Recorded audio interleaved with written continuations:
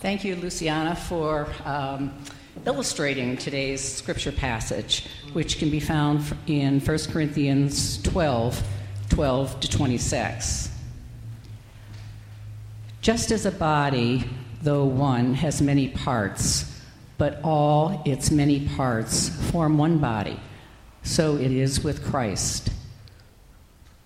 For we were all baptized by one Spirit, so as to form one body, whether Jews or Gentiles, slave or free, we were all given the one Spirit to drink.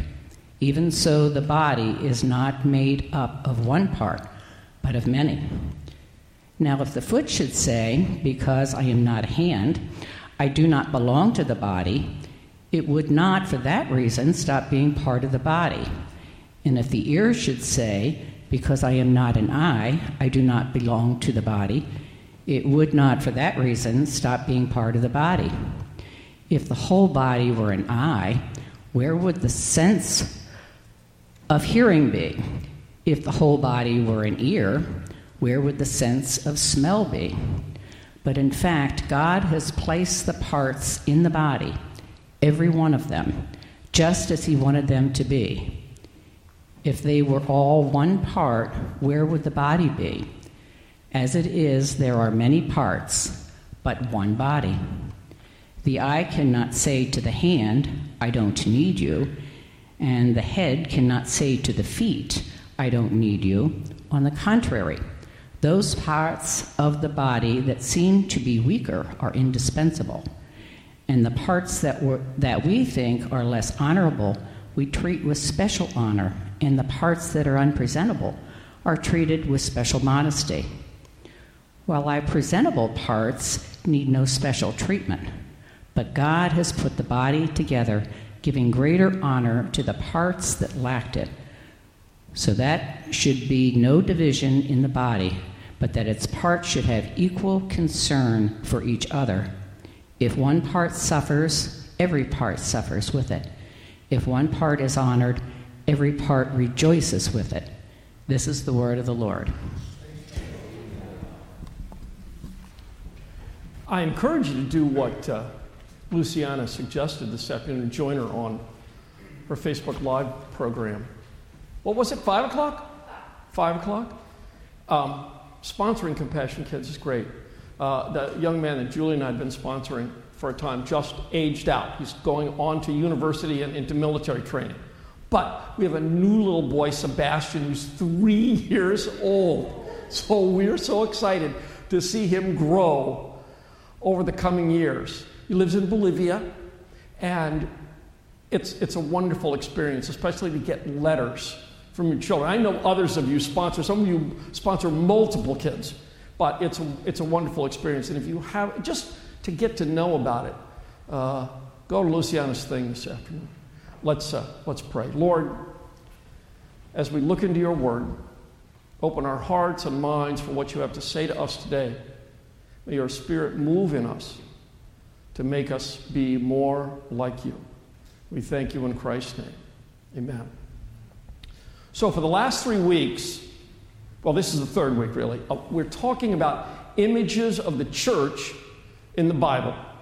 2 weeks ago, Pastor Shea talked to us about the shepherd and sheep, the image of shepherd and sheep. Last week, Pastor Chris talked about the church as temple. This week, as you've probably surmised already, we're talking about the body of Christ. Now, images are important because much of our experience in life is visual. It's much of how we assert context and build our perception through visual experiences.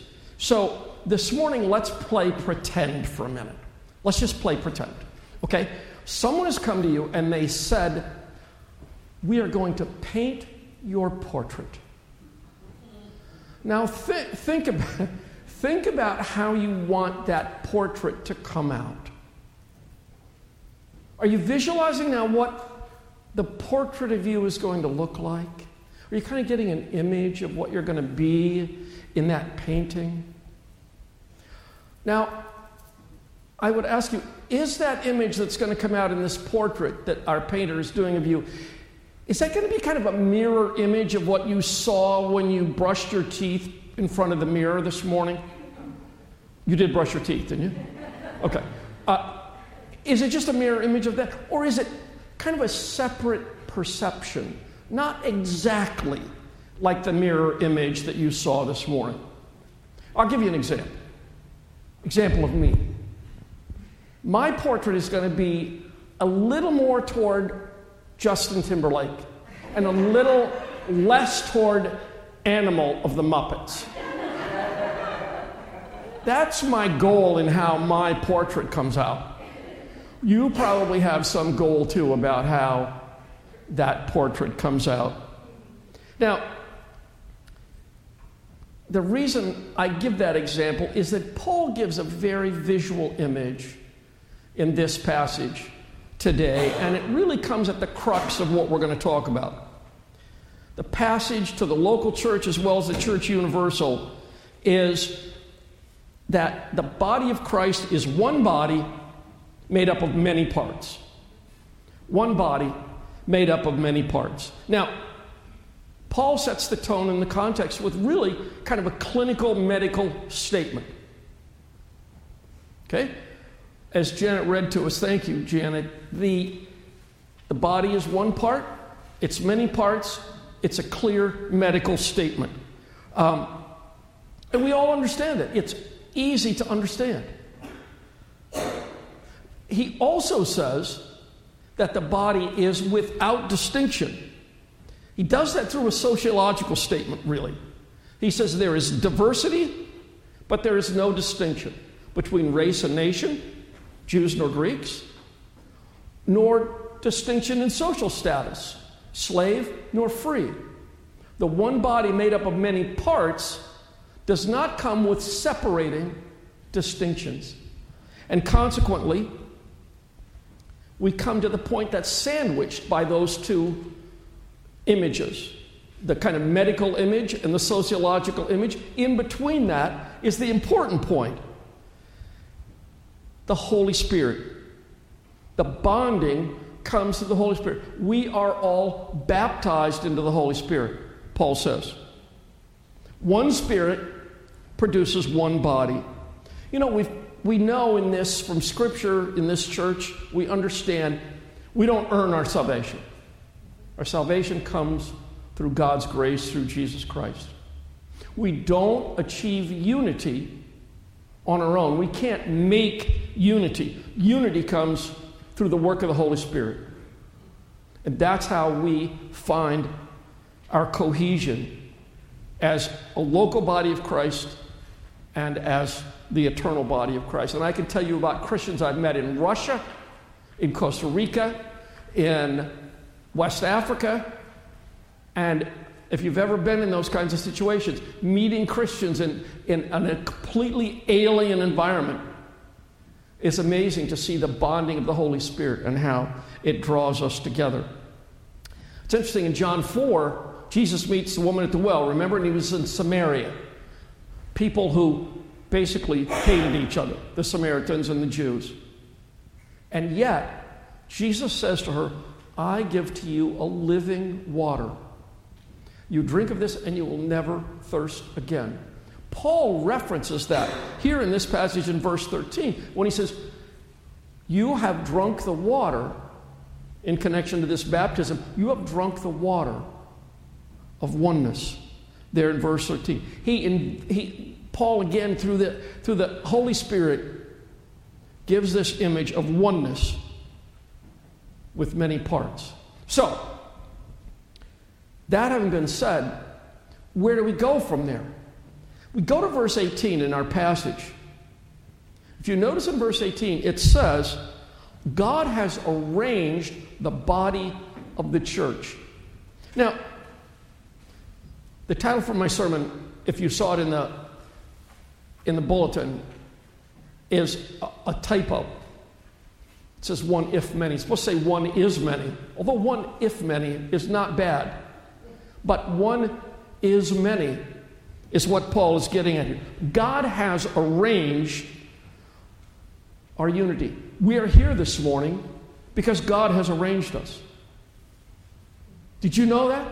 You are here this morning because God brought you here. Some of you are saying, no, I was made to come. But that's not true. God arranged us here this morning. Whether you've been a long-time member of this congregation and this ministry, or whether you're just visiting, God has arranged us together today. Now, the point is, we're all here, and we all belong, and we're all needed. We're all here because we all belong, and we're all needed. Now, therefore, our belonging, our being here has purpose. God acts with purpose. What is his purpose? Paul says in another letter to the Ephesians that he says, we are here to prepare, and some version says to equip. We are to prepare to equip God's people for the work of service so that the body of Christ may be built up.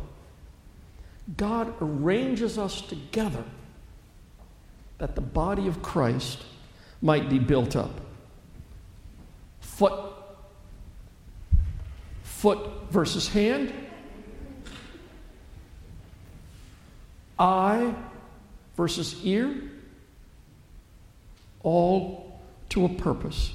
Now, the fact that we are not all the same can also be a challenge of letting our weakness show through. Here's what I mean by that. Have you ever been in a church or ever been in a situation where you say, oh, that person, they are so talented, or they can do such and such. And suddenly you get a sense of envy or a sense of inferiority. I was in a church in Illinois where we were installing a board of deacons, or board of elders, sorry. And the whole congregation kind of recognized this one guy that they felt he should be an elder. And we went to David and said, we really feel that you are called to be an elder. And his response was, I couldn't do that. Why? I'm not good at praying out loud. Now, ultimately, David did become an elder, and come to find out he could pray pretty well out loud. But the point was, he felt inferior, and it hampered the ministry, or it could have hampered the ministry that God called him to. Envy, inferiority, compromises the oneness that the Holy Spirit seeks to build in us. And so that's why Paul uses the examples that he does, because notice those examples. Our hand, our foot, are how we move in the world. It's how we make our way in the experiences of our lives. Our eyes, our ears are part of the senses in how we perceive the world. And it's all of those elements that Paul comes to remind us that our diversity becomes our unity. It's how we get one body. We get one body out of our diversity. Multiple functions, that's where we get the productivity and the power. All of us together is how we get the productivity and the power as the Holy Spirit works within us. If God has arranged us in this way, if He has arranged us thusly, then we need each other. No one, none, is expendable. We belong, and our belonging has meaning. In fact, when the body is without a part, it becomes deformed or it loses function. My father, later on in his life, lost an eye to diabetes. He loved to watch baseball games, loved to play golf, loved to drive, he loved a lot of things, but all of that, the losing of that eye, changed the whole way in how he could function in the world. I played basketball in high school with a guy who had lost his big toe. I didn't think anything of it, but he explained to us that he had to completely relearn his sense of balance because he didn't have that one toe. He had to adjust his whole body because of that loss. Now, that brings us to verse 21 in our passage this morning. We can never say, we don't need you. If we are bonded in the Holy Spirit, we can never say, we don't need you. Nor can I say, I don't need the church. The universal church, the local church, however you want to frame it, the Holy Spirit has bound me together with other Christians, and I can never say, I don't need them. I may feel it, and I may want to say it, but it's not truth if I do say it. So, we're baptized into our unity. We're immersed by the Holy Spirit for God's use. You know what? God lifts up those who feel less. Those who feel uncared for or not represented, God upholds and brings forth. Diversity becomes one in God, and that is the lifting up of us together.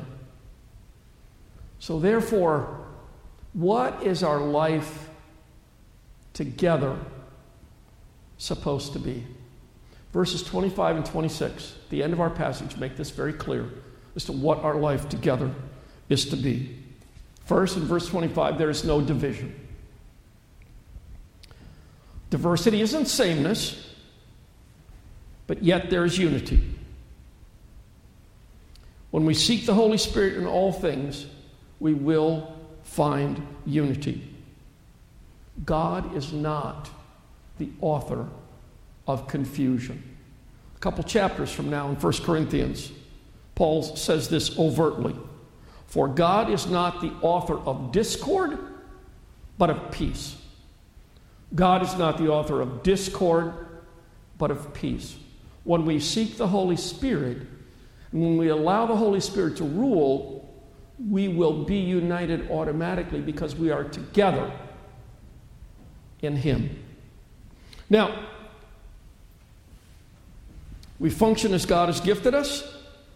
We diligently seek God's direction and the unity of the Holy Spirit, and we carry our concern for each other. So in the Holy Spirit there will not be division, and in the body, in verse 26, going back to that kind of simple medical image, the body is one. Therefore, when one suffers, we all suffer.